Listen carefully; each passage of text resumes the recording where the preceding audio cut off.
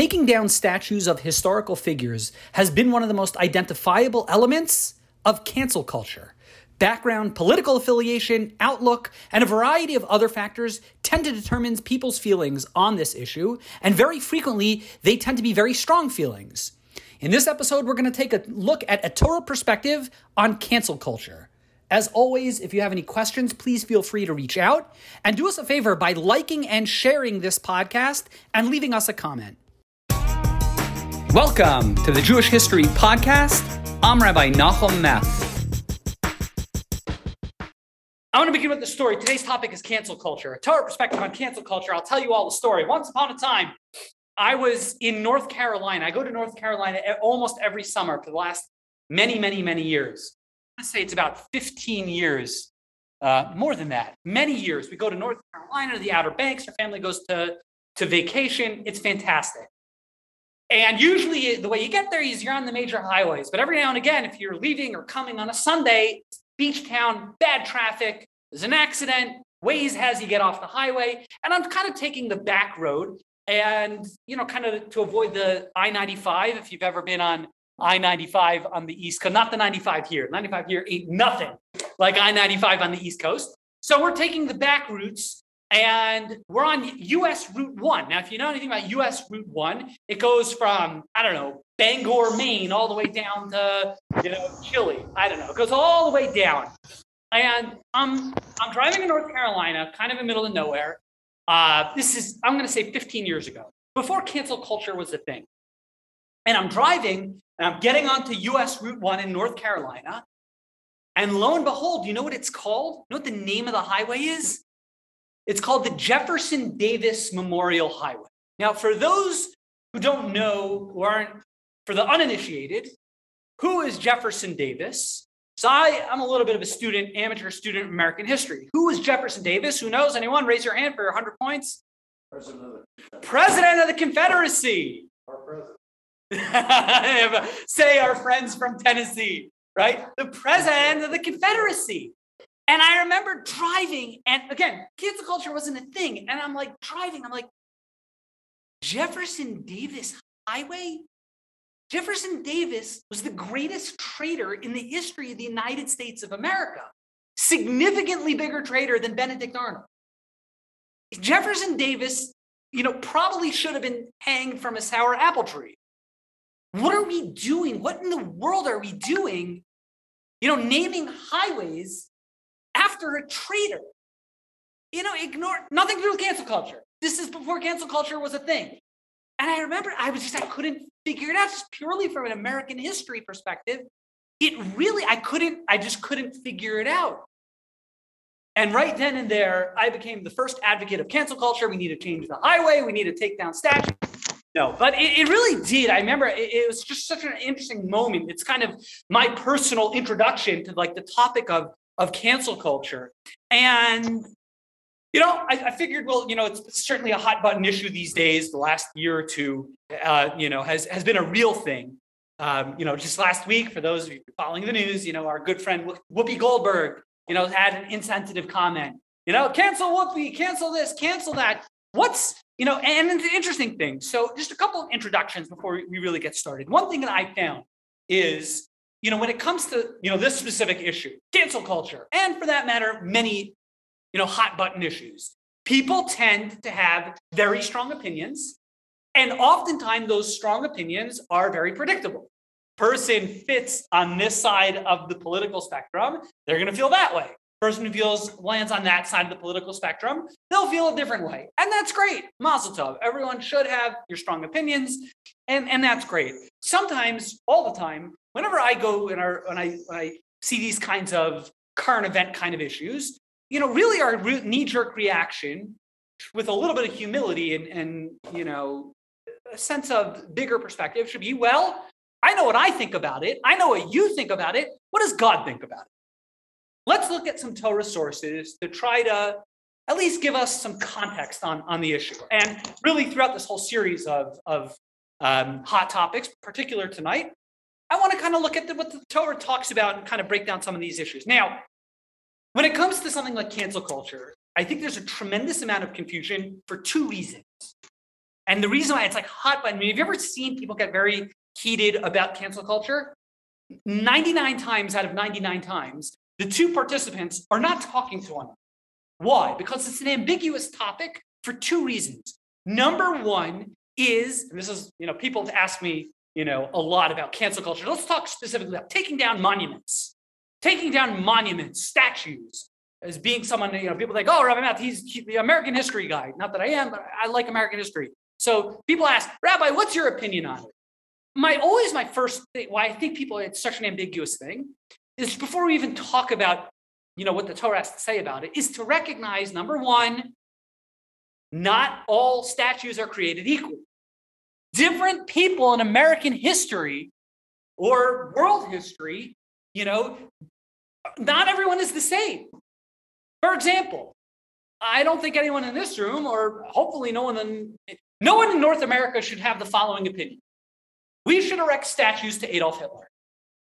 Right? That's obscene. That's absurd. Adolf Hitler was a villain on every level. And if someone doesn't understand that and thinks we should be erecting, statues for Adolf Hitler, this class is not for you. I'm going to be wasting your time. That's a black and white. That's not, if you can't see that, I think it's being kind of unreasonable. Like Adolf Hitler is not someone who should be celebrated. He should be someone who's condemned. Well, there's a big difference between Adolf Hitler and Thomas Jefferson, potentially, or Andrew Jackson, or Jefferson Davis, or a couple other people that I'm going to want to talk about in a moment, to recognize before we even get into the issue, it's not one size fit all. Different people and different issues are different. And you kind of have to treat all these situations case by case. That's number one, why I think oftentimes people are just not talking to one another. Mr. A thinks we should be taking down a statue. Mr. B says, no, maybe we don't have the same outlook. We're not talking about the same person. Not all situations are the same. All situations are different. Too many double negatives, but I think everyone got what I'm saying. Number one. Number two, when we talk about cancel culture, it's not a singular question. In other words, let's stick to one particular subject, Andrew Jackson. We're going to go through a couple different people. But to recognize when we talk about, should we take down his statue? Should we, cancel him? There are several factors at play. It's not a one question. It's, I guess, a broad topic that I think a lot of times what's helpful is to realize there are a lot of little subcategories or considerations. And what I've tried to do, and it's not exhaustive by any level at all, is to sort of break the issues down and kind of isolate variables. Like, what about this issue in a vacuum? What does the Torah say about that? What is a Jewish perspective about individual issues? So if someone says, Andrew Jackson's statue should come down, another person says, no, it shouldn't, realize, what are you asking? That there might be 7 things at play over here, and you're talking about one of them, and you're talking about a second one. Try to isolate the issues. I'm going to be talking a lot about taking down statues, just because I pardon the pun, but I feel that's like concrete. It's like a concrete example, and I recognize when it comes to cancel culture, we could be canceling Whoopi Goldberg, we could be canceling, Andrew Jackson, we could be canceling a million things. I'm going to primarily, not exclusively, let me say, the majority we're going to talk about statues. I just think they're historical figures and to identify specific issues. With one caveat or 2 caveats. When it comes to something like statues, monuments, and I was trying to think here, what does the Torah just ignore cancel culture? Imagine that we're talking about a saint, the greatest person in the world. Do we put up what does the Torah even say about putting up monuments? Statues, graven images are not a particularly Jewish idea to begin with, but I'm not going to get kind of into that concept. I'm going to kind of work under the assumption, but I do want to acknowledge it's sort of an important question that has to be dealt with. Like, who cares? Or what's the value of erecting a statue to begin with? Why do we care about these things? We can think of a couple things. Maybe there's something called national pride in general. We want to build a monument. We want to build a statue, a memorial in recognition, in honor of significant people in our history, in the history of our country. Maybe there's an element which is a very Jewish idea, hakara, so gratitude, to people who came before us, who set the stage for our lives today. And those things kind of need to be considered like, okay, so I'm not sure how to like quantify the value of building a statue. Let's say building a statue is going to offend one person, 2 people, 3 people, 4 people. The Torah puts a lot of weight on not making people feel uncomfortable. Well, at what expense? I don't know how to quantify building statues. So I just kind of want to flag that. But I don't want to get stuck on that. Let's just work for the argument's sake. Statues, monuments, maybe we shouldn't be building them because of, graven image issues. I don't exactly know what service they have, what purpose they serve, but let's assume that they're a real thing. Does that make sense? Everyone with me? Okay. I guess you'd start without even really I guess it's more still also as a background. Don't think that like cancel culture is like totally against the Torah tradition. Totally against. That's not true.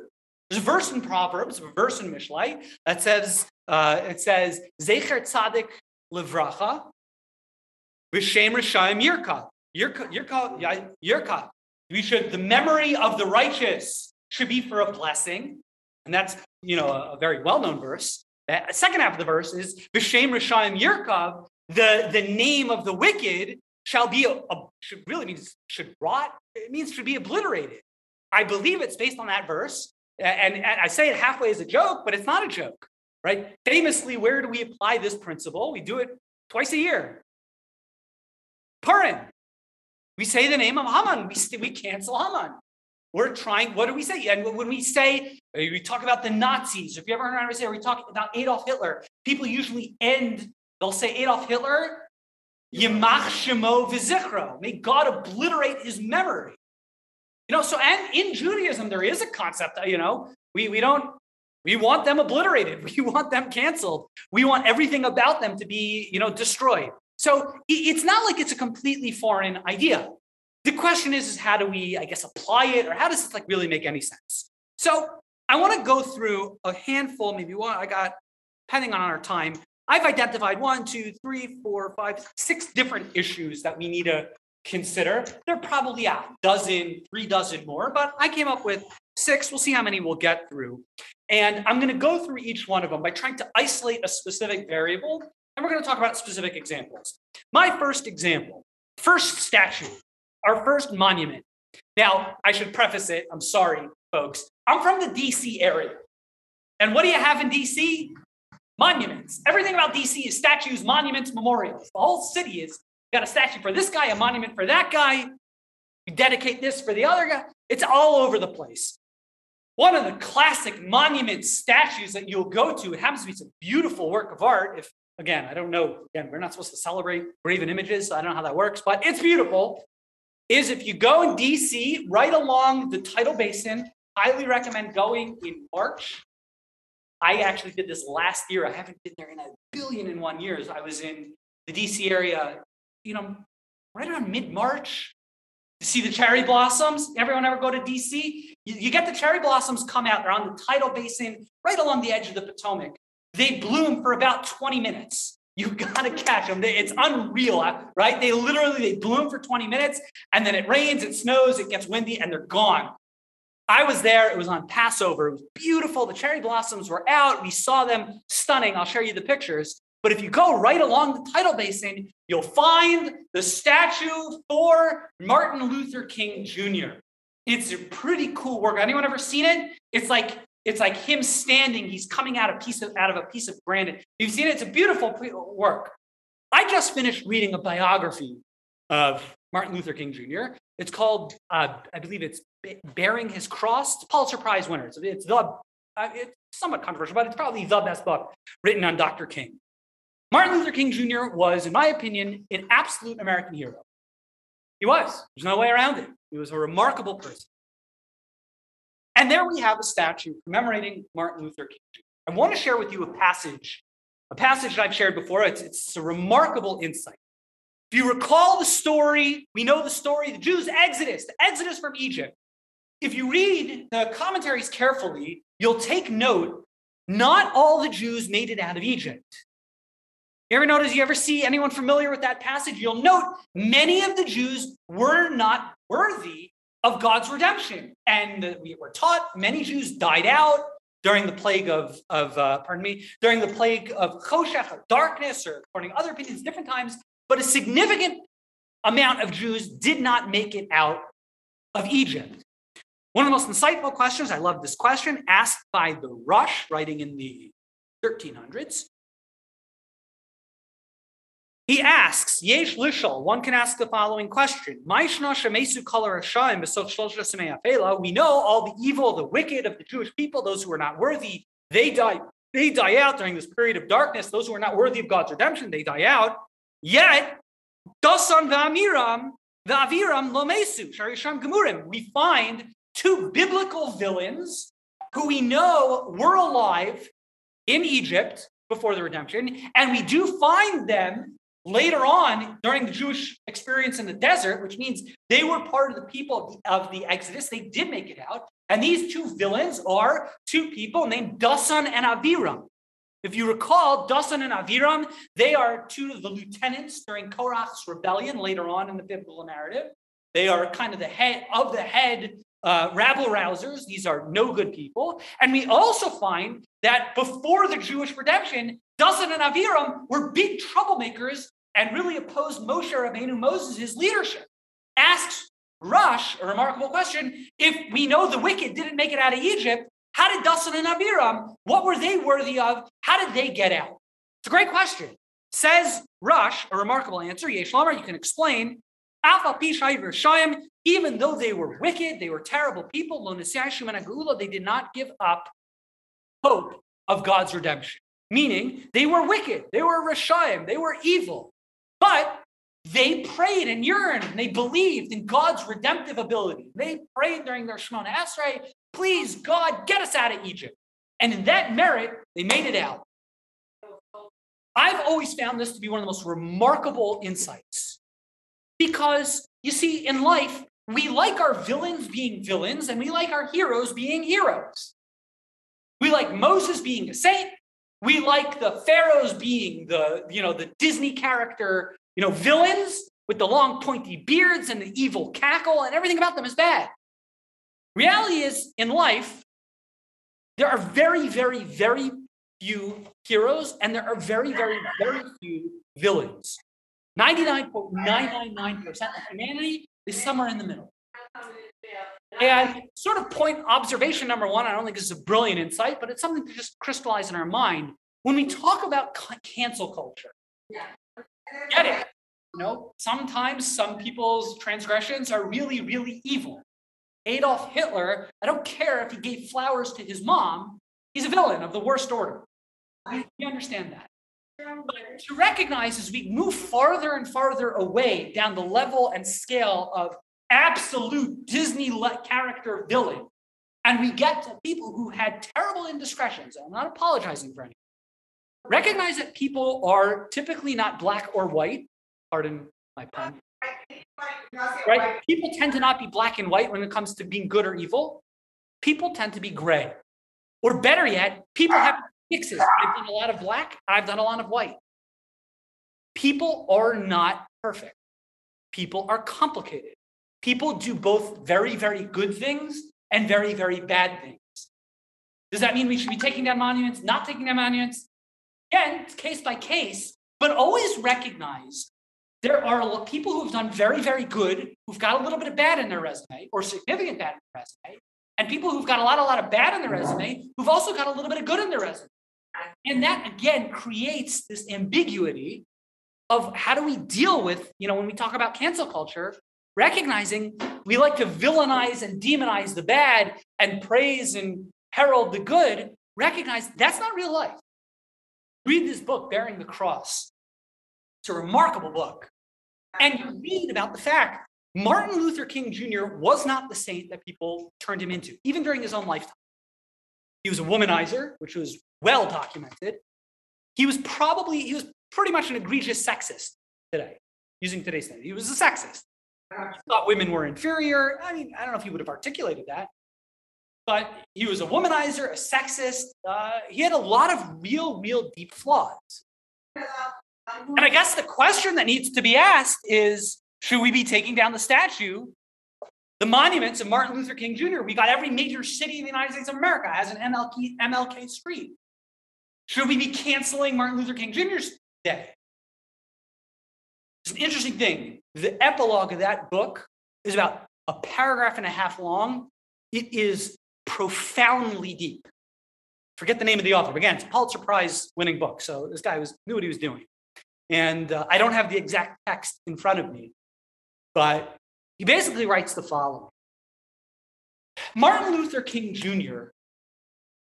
a mistake that people make is to think that Martin Luther King Jr. tried to project the image of saintliness. He did not. He was very open about the fact that he was a deeply imperfect person. He acknowledged it. He stated it. He knew it. And he was very open and uncomfortable with the fact that people viewed him as a Messiah when he acknowledged he had a lot of personal flaws. And what's really interesting is the end of the book basically argues, I don't know if it was the author's point of view, but I think he was saying, like, if Martin Luther King Jr. would see what people have, how they've totally turned him into this saintly figure, Martin Luther King Jr. probably been tremendously uncomfortable with that for two reasons. Number one, when we expect our leaders, when we expect people who are the real influential people, when we expect them to be absolute perfect saints, so we realize, well, you know why we live in such an imperfect society today? Well, we don't have perfect leaders. We don't have people that rise to that standard. And we sort of come to this stagnation of, well, you know why we live in a society, well, we just don't have leaders that are perfect anymore. And that's a mistake. Recognize some of the greatest men of all time, and women for that matter, are deeply imperfect because they've done a lot of good, but they've also done a lot of bad. And the second point, which is probably the more profound, is a lot of times we don't ourselves accomplish the great things that we think that we might be able to accomplish because we look at our flaws and we say, look, I'm a deeply flawed person. I've got all these limitations. I've got all these transgressions. I've got all these imperfections. How could it possibly be that I'm going to be the one to make a big difference in the world? How is it possible that I'm going to be the one to do great things when, after all, I've got X, Y, and Z massive flaw? And that's a mistake because people are mixtures of good and bad. And we can't let our transgressions, our imperfections, our deep flaws, from holding us back to accomplishing great things. So I think it's an important perspective. Perspective number one, do I think Martin Luther King Jr.'s statue should come down because of his indiscretions? He was a terrible woman, very well documented.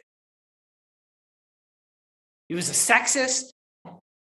Should we take down his statue? I don't think. My personal opinion, strong opinion, we should not. But what do you mean, Rabbi? He's done X. What about all those transgressions? I get it. You got to take the good with the bad to some degree. And I think in his case, he really was a tremendous figure again, from an American history perspective. And with the recognition, I'm not claiming that he's he's a saint. He's not. Observation number one. Okay, let's move on to our next statue. Oh, this is my favorite. I talked about this on the high holidays. So for those who are there with us on the high holidays, this will be a review, but it's worth your time. If you happen to be going to Warrenton, Virginia, I suggest you stop at the intersection of Waterloo Street and Ashby Street. Because at the intersection of those two little streets in Warrenton, Virginia, it's in Fauquier County, kind of near, it's kind of general DC area. But if you go to that area, you will see one statue, a monument. It's a what are those called things? The obelisks? Thank you. I can't pronounce these words. You see them in print. You have no idea how to pronounce it. An obelisk with an engravement and an image and a dedication and a plaque and a memorial for my good friend, John Mosby.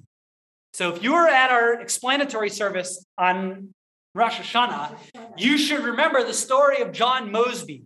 Who was John Mosby? I'll tell you who John Mosby was. John Mosby was one of the greatest villains of the Confederacy. John Mosby had what was called the Mosby, we got someone on the check, someone called Mosby's Raiders. What was Mosby's raider? I'm going to mute everyone. What was Mosby's raiders? So we had the Confederacy, we know the Civil War, the good guys, the bad guys, the North, the South. Mosby had a detachment. He was kind of, I think, a captain of a regiment of about 1,500 cavalry soldiers. They would ride on horseback, and they would ride behind enemy lines, constantly destroying the long supply chains. If you recall, during the Civil War, one of the greatest challenges that General Grant had, especially as he's going deep into the South. Again, I apologize, my friends from Tennessee. He laid waste to your beautiful state. Well, not so much, but more to our friends in Georgia and the like. But he messed up Tennessee pretty good. General Grant would be separated often very far from his supply lines. So he would have these long baggage trains, these railroads, telegraphs to stay in communication. What would happen? John Mosby would go around with his raiders and would be constantly attacking and marauding and pillaging anything of value from behind his enemy's lines in the North. And he was ferocious. He was if you read the descriptions of people at the time, he was like that kind of guy that little boys like idealized. He was tough. He had guns everywhere. He was just like a real tough guy. The great story is probably one of the best Civil War stories and he would go and he would sneak up on people because you didn't know, you never knew. When you fight in an army, there's the bad guy, especially back in those days, you had the bad guys over here, the enemies here, and you would line up and you saw who were the gray coats. He was called the gray ghost people because he used to, attack and then vanish back into the countryside, back into the public, or even into civilian life. They would take off their uniforms. And one story, the legend, it's a true story. There was a death warrant out on him. Basically, he was one of the few soldiers that there was an order to kill him on sight. He was just that terrifying of a person. He was probably the most deeply hated, probably one of the most deeply hated people of, the entire Confederacy. It was John Mosby. And there's this one story how he broke into the North, the Union. There was a small detachment, and there was a general lying in bed, and Mosby walks into the room with his revolvers out, wakes up the general, and the general says, "Who are you? Why are you waking me up? I'm a general. You can't wake me up. Who are you?" And to which Mosby says, "Have you ever heard of John Mosby?" To which the general says, "Have you found the scoundrel?" No, I think the line was, "Oh, have you got the scoundrel?" To which Mosby says, "No, but he's got you." And it was a great line, right? He was a villain. He was hated. Of all the people in the South, one of the most vile people. And here we have a statue in good old Warrenton, VA, for John Mosby. Should we take down the statue? By the way, I'm going to let the cat out of the bag. I think they should be renaming the Jefferson Davis Highway. I still believe that. I think it's crazy. I think it's insane. I don't know how our country can allow. You don't name highways after traitors. Why do we have a John Mosby obelisk? Obelisk? Thank you. I apologize. Obelisk. Should we be knocking down the John Mosby obelisk?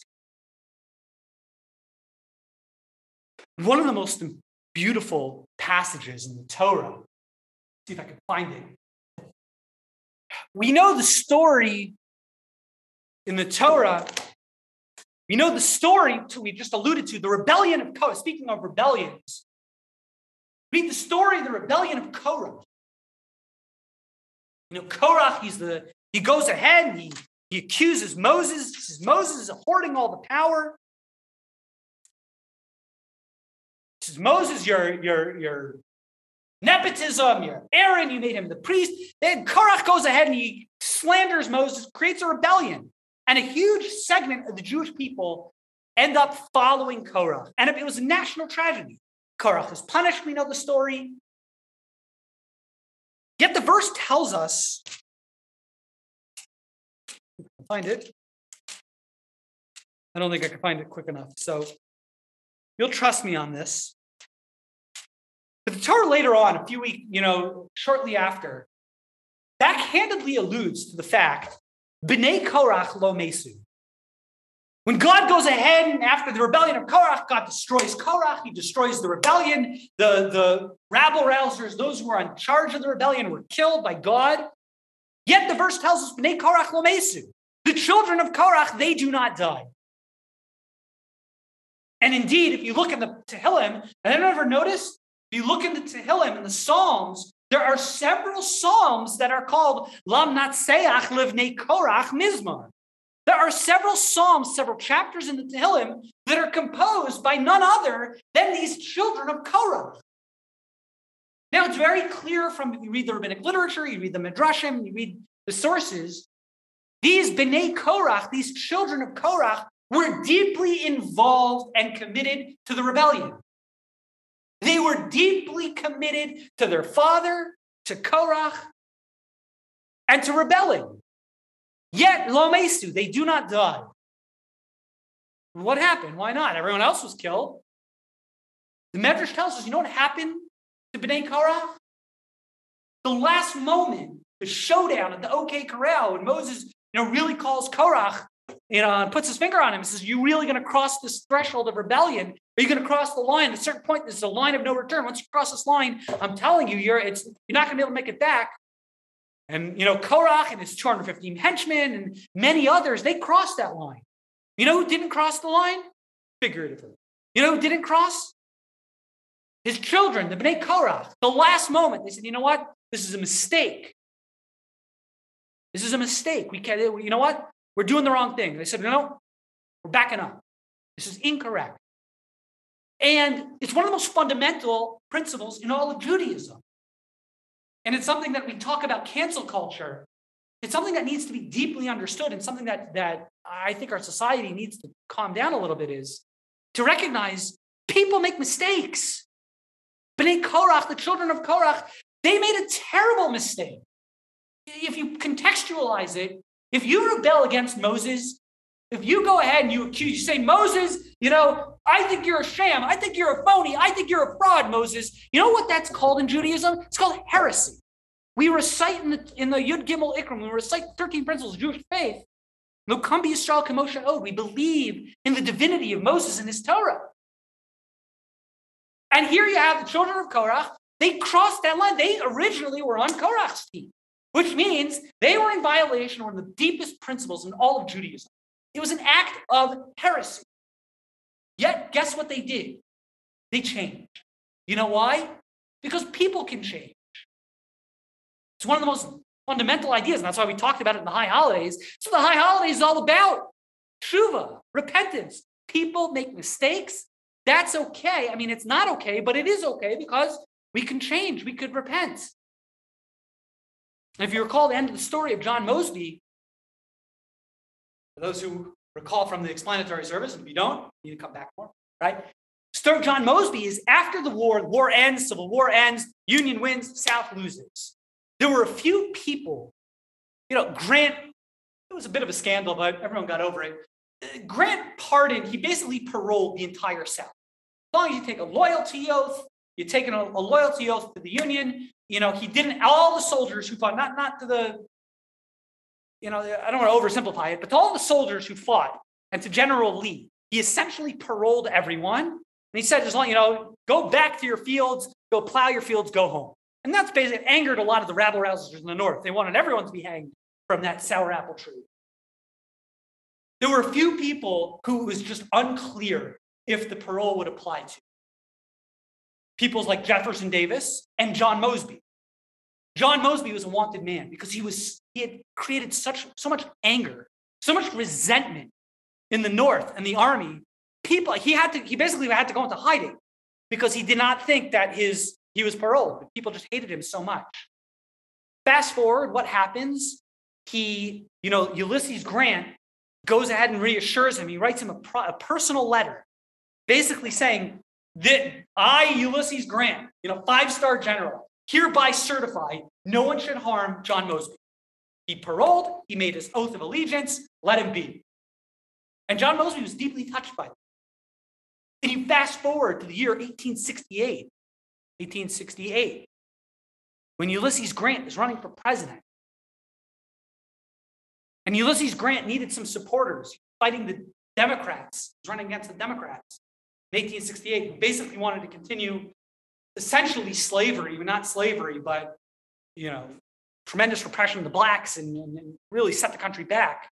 Guess what John Mosby did? John Mosby basically realized he was wrong. His entire service, everything that he fought for, everything he stood for, he recognized it was a terrible mistake. And he campaigned for Ulysses Grant.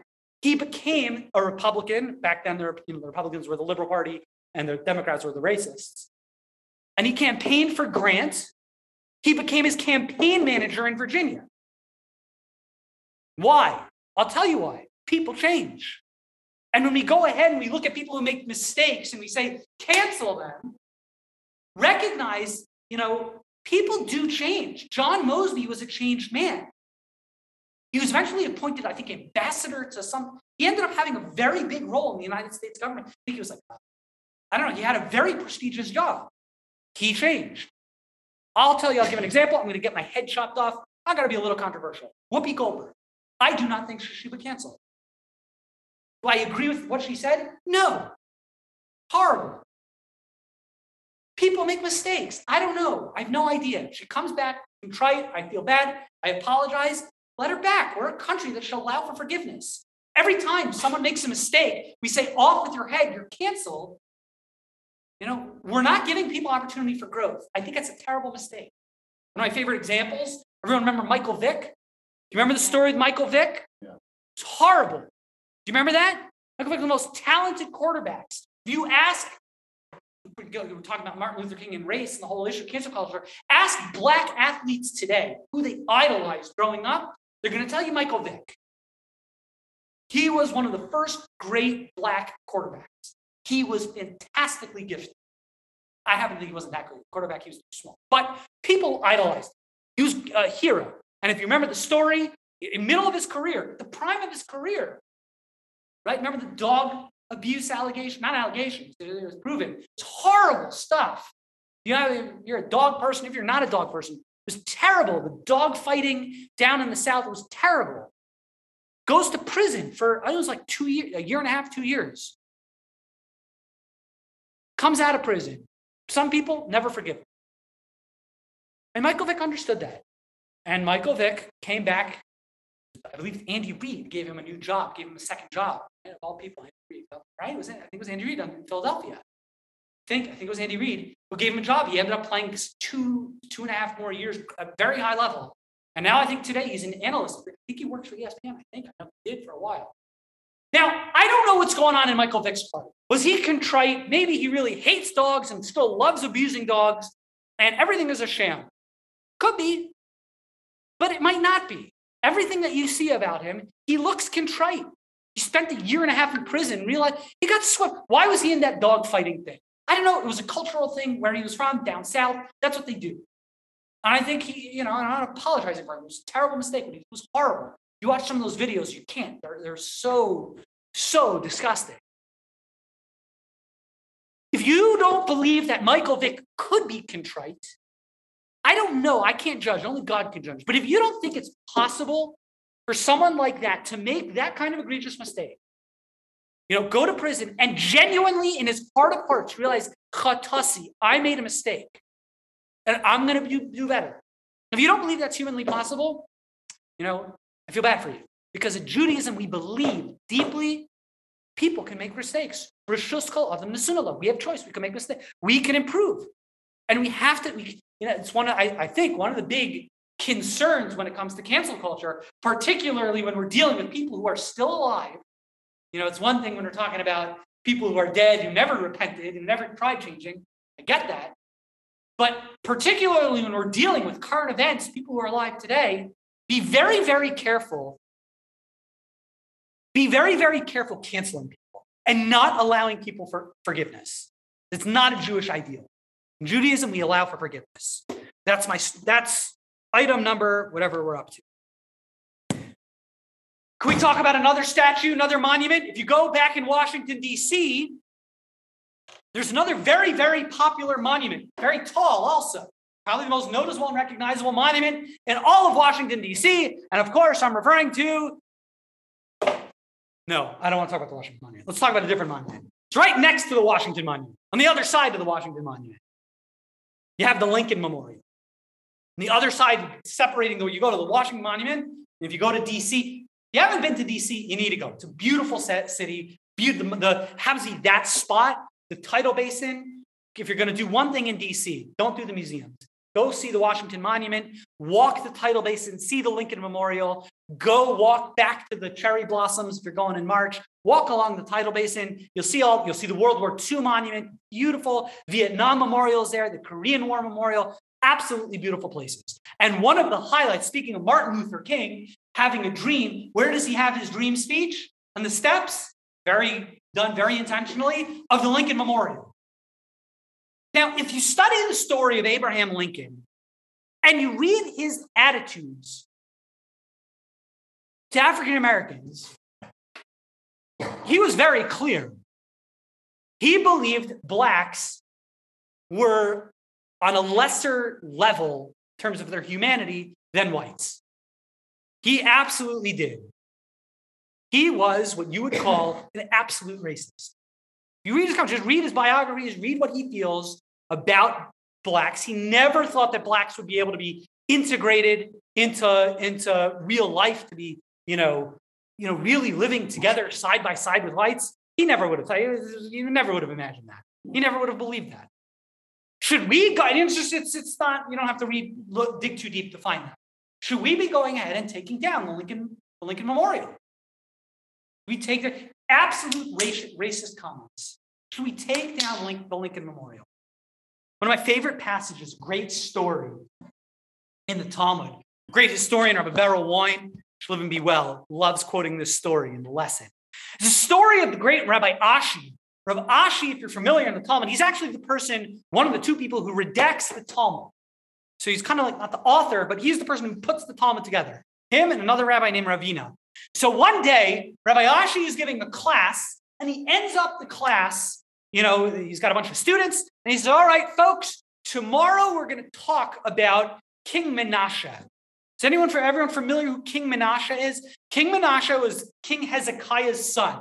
King Hezekiah, of course, was a very, very righteous, one of the most righteous leaders in the history of the Jewish people. However, he had an evil villain son named King Menashe. King Menashe was one of the greatest villains in the history of the Jewish people. He was an absolute Rasha Marusha. He was evil to the core. And as Rabbi Ashi ends his class, he concludes the class, he says, tomorrow we're going to give a discussion. We're going to talk about the reign of King Menashe. And he says something disparaging about King Menashe. That evil villain. He calls him a name. And ends his class. Rabbi Ashi goes to sleep that night. And who makes a guest appearance in his dream? None other than King Menashe. And King Menashe asks Rabbi Ashi, he says, what are you doing making fun of me? And Rabbi Ashi says, well, you're a villain. And then King Menashe, it's all happening in dream. King Menashe goes and asks Rabbi Ashi, says, let me ask you a question. What are you guys studying? What's like the most difficult issue that you're studying, currently in the yeshiva? Like what's troubling you? Nothing to do with me. What's on your mind? And Rabbi Menashe says, we're actually studying this very intricate law. Has to do with, the story of Netilat Yadayim. There's a law of washing your hands in certain circumstances. And there was a matter of confusion. And Rabbi Ashi says to King Menashe in his dream, we're struggling through this particular issue. King Menashe, dream, gives him the answer. He says, this is what you do, proves it based on a source, and explains it, blows away Rabbi Ashi. And Rabbi Ashi says, well, wait a minute. I thought you're the evil villain, King Menashe. What are you doing? You really just had some serious Torah scholarship and wisdom. How could it be that a villain like you, is able to resolve our deep Torah question? Now, I don't understand how dreams work, but this is all happening in a dream. King Menashe tells Rabbi Ashi, let me continue. Rabbi Ashi basically says, he kind of extends his question. He says, look, it's very apparent from our conversation, says Rabbi Ashi, that you, King Menashe, are a brilliant Torah scholar. He says, what were you doing being a villain? I don't get it. You're such a smart, righteous person. Why were you chasing idolatry your whole life? After all, look at you. You're a brilliant Torah scholar. King Menashe tells Rabbi Ashi a powerful, very important lesson. He says, Omar Lay, he says back to Rabbi Ashi, he had this Hassam. He says, if you, Rabbi Ashi, the great Rabbi Ashi, guy who writes the Talmud, had you been around during my day, have a nakitna b'shipule glime, you would have picked up like the hem of your coat, virahitna basre, and been running after me, chasing me to do and worship idolatry. You wouldn't have just been one of the people to worship idolatry. You would have been running after idolatry. You wouldn't just be running. You would be putting on your cleats, your running shoes, because you've been so focused on transgression and sin. That's the story.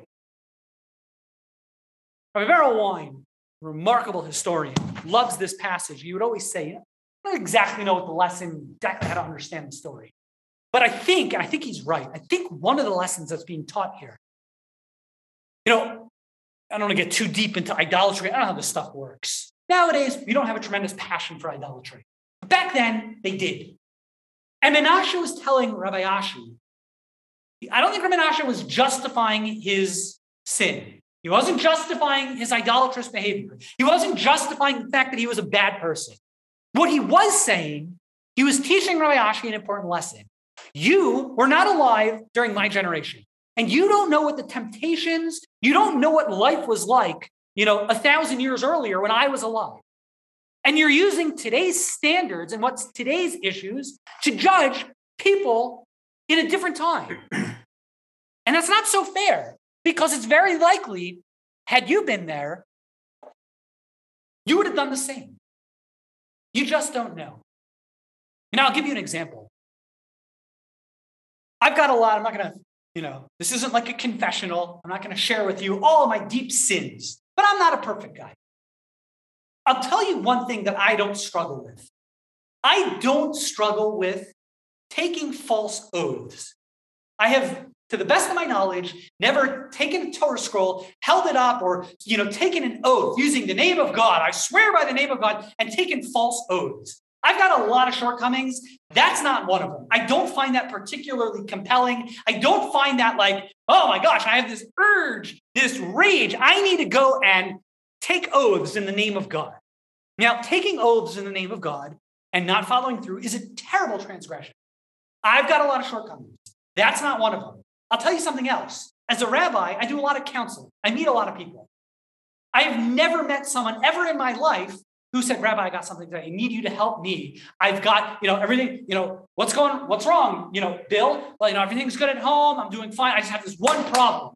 I have this thing. I make oaths in the name of God and I can't stop.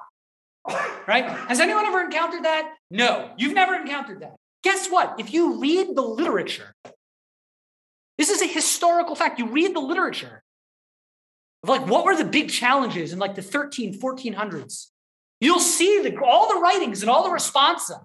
They're all railing about their communities. Everyone's taking these oaths, and we need to stop. Everyone's taking false oaths, and it's inappropriate. And all the rabbis getting up from the bima and fire and brimstone. What are they talking about? Folks, we got to stop taking these oaths. And you sit there you read. This is by the ask people who study stuff. It's everywhere. It's everywhere. You read in the Rishonim, these works of Jewish ethics. It's all they're talking. Not all they talk about. But that's a big thing that they talk about. And you read and you wonder, what in the world? What was going on? What was in the water in the 1400s? What's the big, I got no shortage of temptations and shortcomings. False oaths ain't one of them. I don't know what the answer. I have no idea. But I'll tell you, apparently in the 1400s, this was something that people struggled with. It's not fair to assume that the nisyonos, the challenges that we have today, are the same nisyonos, the same challenges that they had yesterday, and vice versa. We have to recognize every generation has their set of challenges and their set of circumstances. And generation A is different than generation B.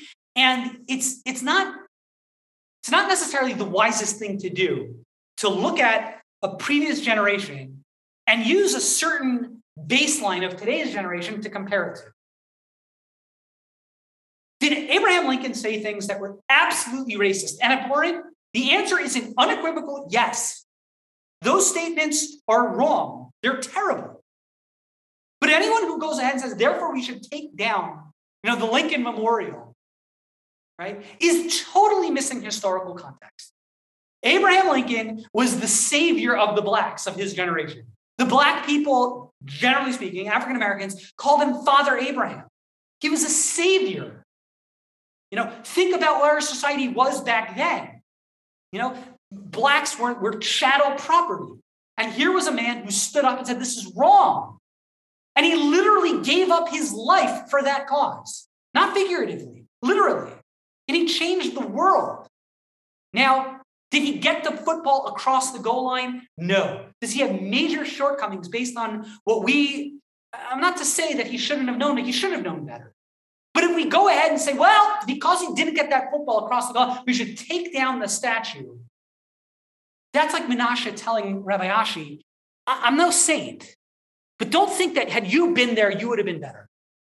And we all go ahead, we can look at Abraham Lincoln and say, he's a racist, the language that he uses. And it's true. I'm not denying that. But recognize that he was 1,000 miles ahead of his society back then. And had we been there, you been there, the next guy been there, he probably would have been way worse than Abraham Lincoln.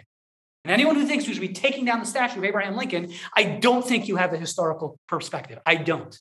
Abraham Lincoln's statue, Meth's verdict, don't take it down. It's a mistake, it's an absolute mistake. It's a mistake. I get it. His racial attitudes are not correct. But what he accomplished based on what his generation was going through is a million miles away. My next character I want to talk about real quick, a few more minutes and we'll get out of here. It's not a statue, but it's a book that I read as a child. My hunch is that most people who are watching or most people who are participating, also read. When I was in elementary school, I'm going to say about 5th grade. So I used to go on a van or like a bus to school. I used to go to school, and I grew up in Southern Maryland. The school wasn't a good fit. There was a group of kids. We used to go on a bus all the way to Baltimore for elementary school. And we had different bus drivers, and some were good, most were not. I had one bus driver for about, half a year, 3/4 of the year. If I think back of my childhood and people who were most impactful in my life, a couple teachers come to mind. Many teachers don't come to mind. And there's one bus driver, Earl. Earl was one of the gentlest, nicest people I ever met in my entire life. And I remember the day he told us that he wasn't going to be driving us anymore, I cried the entire afternoon. He was such an important person in my life. Earl was a great man, He taught me love. He taught me friendship. He taught me how to trust in others. He taught me what it meant to care. Earl was a black man. And I'll never forget a crazy story. I was reading the book Huck Finn. Everyone read Huckleberry Finn by Mark Twain. I will never forget this moment, not realizing how awkward a moment this must have been. I liked sitting next to Earl up in the front because he was just a great guy to talk to. But at that particular bus ride, I was sitting next to a friend and I was talking about the book Huck Finn. I must have been in 5th grade at the time. I didn't understand this one part of it. Is everyone familiar with Huck Finn? How he runs away? It's one of the classics. And I remember talking to one of my friends who just started the book, and there was this one thing I didn't get with Huck. He has this good friend, I think it was Tim. I think it was Tim. And I said, what is use the N-word. That's how he's referred to in the entire book. I'm like, what is, I didn't understand. He's like, I remember I was telling the story to my friend. Yeah, so Huck is going down the Mississippi River with his, and I didn't know what the word meant. I was asking, what is that? Can you explain it to me? And I remember my friend turning purple because Earl's listening to my conversation. And afterwards, when I got off the bus, my friend said, "Are you an idiot?" And I'm like, "Yes, I am." He explained to me that it's an offensive word. I had no idea. I didn't realize it at the time. Oh, how I wish I can ask Earl, what were you thinking? And this little white Jewish kid, was talking about this, I'm going on and on about his name, this, that, and for 5-10 minutes. Like, what was going through your mind? Schools want to get rid of Huck Finn. Many schools have got rid of Huckleberry Finn. They don't teach it because exactly of my experience. Exactly my experience. They uses offensive language. And many, many school districts no longer teach Huckleberry Finn. If you remember the story, Jewish people, they sinned. The golden calf. God says, we're going to destroy the Jews. We're going to destroy, rebuild. Moses prays to God, and God teaches Moses the 13 attributes of God's mercy. Does everyone remember that? Hashem kal rachum v'chanan. God is merciful. He's compassionate. 13 attributes of God's mercy. And it ends, poked avon avos abanev al b'nei banim. That God, he goes ahead and he'll punish people for their sins. He'll punish you, and he'll punish your children and grandchildren. Talmud asks, punish children and grandchildren? That goes against a very non-Jewish idea. The Torah tells us very clearly, people are accountable for their own shortcomings. People are responsible for their own sins. I'm not responsible for my dad's sins. Why does God say I'm going to punish kids for their dad's sins? Explains Rashi, quotes, it's really a passage of the Talmud. This is we're talking about situations where children replicate the sins of their fathers. Dad sins, and then the kids follow in those footsteps and continue to sin. They're held extra accountable. Now, the Talmud doesn't explain why. I have a theory. I might be wrong, but my theory is, our previous generations, parents, people who came before us, they can either be tremendous inspirations for us, or they can be cautionary tales of what to avoid. And if a person goes ahead and he's got their parents were sinful, and you went ahead and you continued in those very ways, you gave up the opportunity to learn, that's what I don't want to become. That's what I don't want to be. And I think part of the lesson is we should study history. Look at what happened before us. Don't try to cover up the warts. We come from a very imperfect past. And you need to see that the world was not a perfect place if you want to learn how to try to make it a little bit more perfect today. You read Huck Finn, you read Mark Twain, who's the greatest abolitionist of his generation. Now, that book is not a racist book. That book was actually written with the exact opposite intent. It was written as a book of abolition. And yes, is the language offensive? Yes, I understand that. But if we're going to take that out of the curriculum, how are you going to expect the next kid like me to understand that conversation I had on that bus was offensive? It's a terrible mistake. I don't think we should be canceling Huck Finn. Huck Finn should not be canceled. Keep him in. We'll end with the one last thing. The hour is late. We're going to end right here. One last statue. It's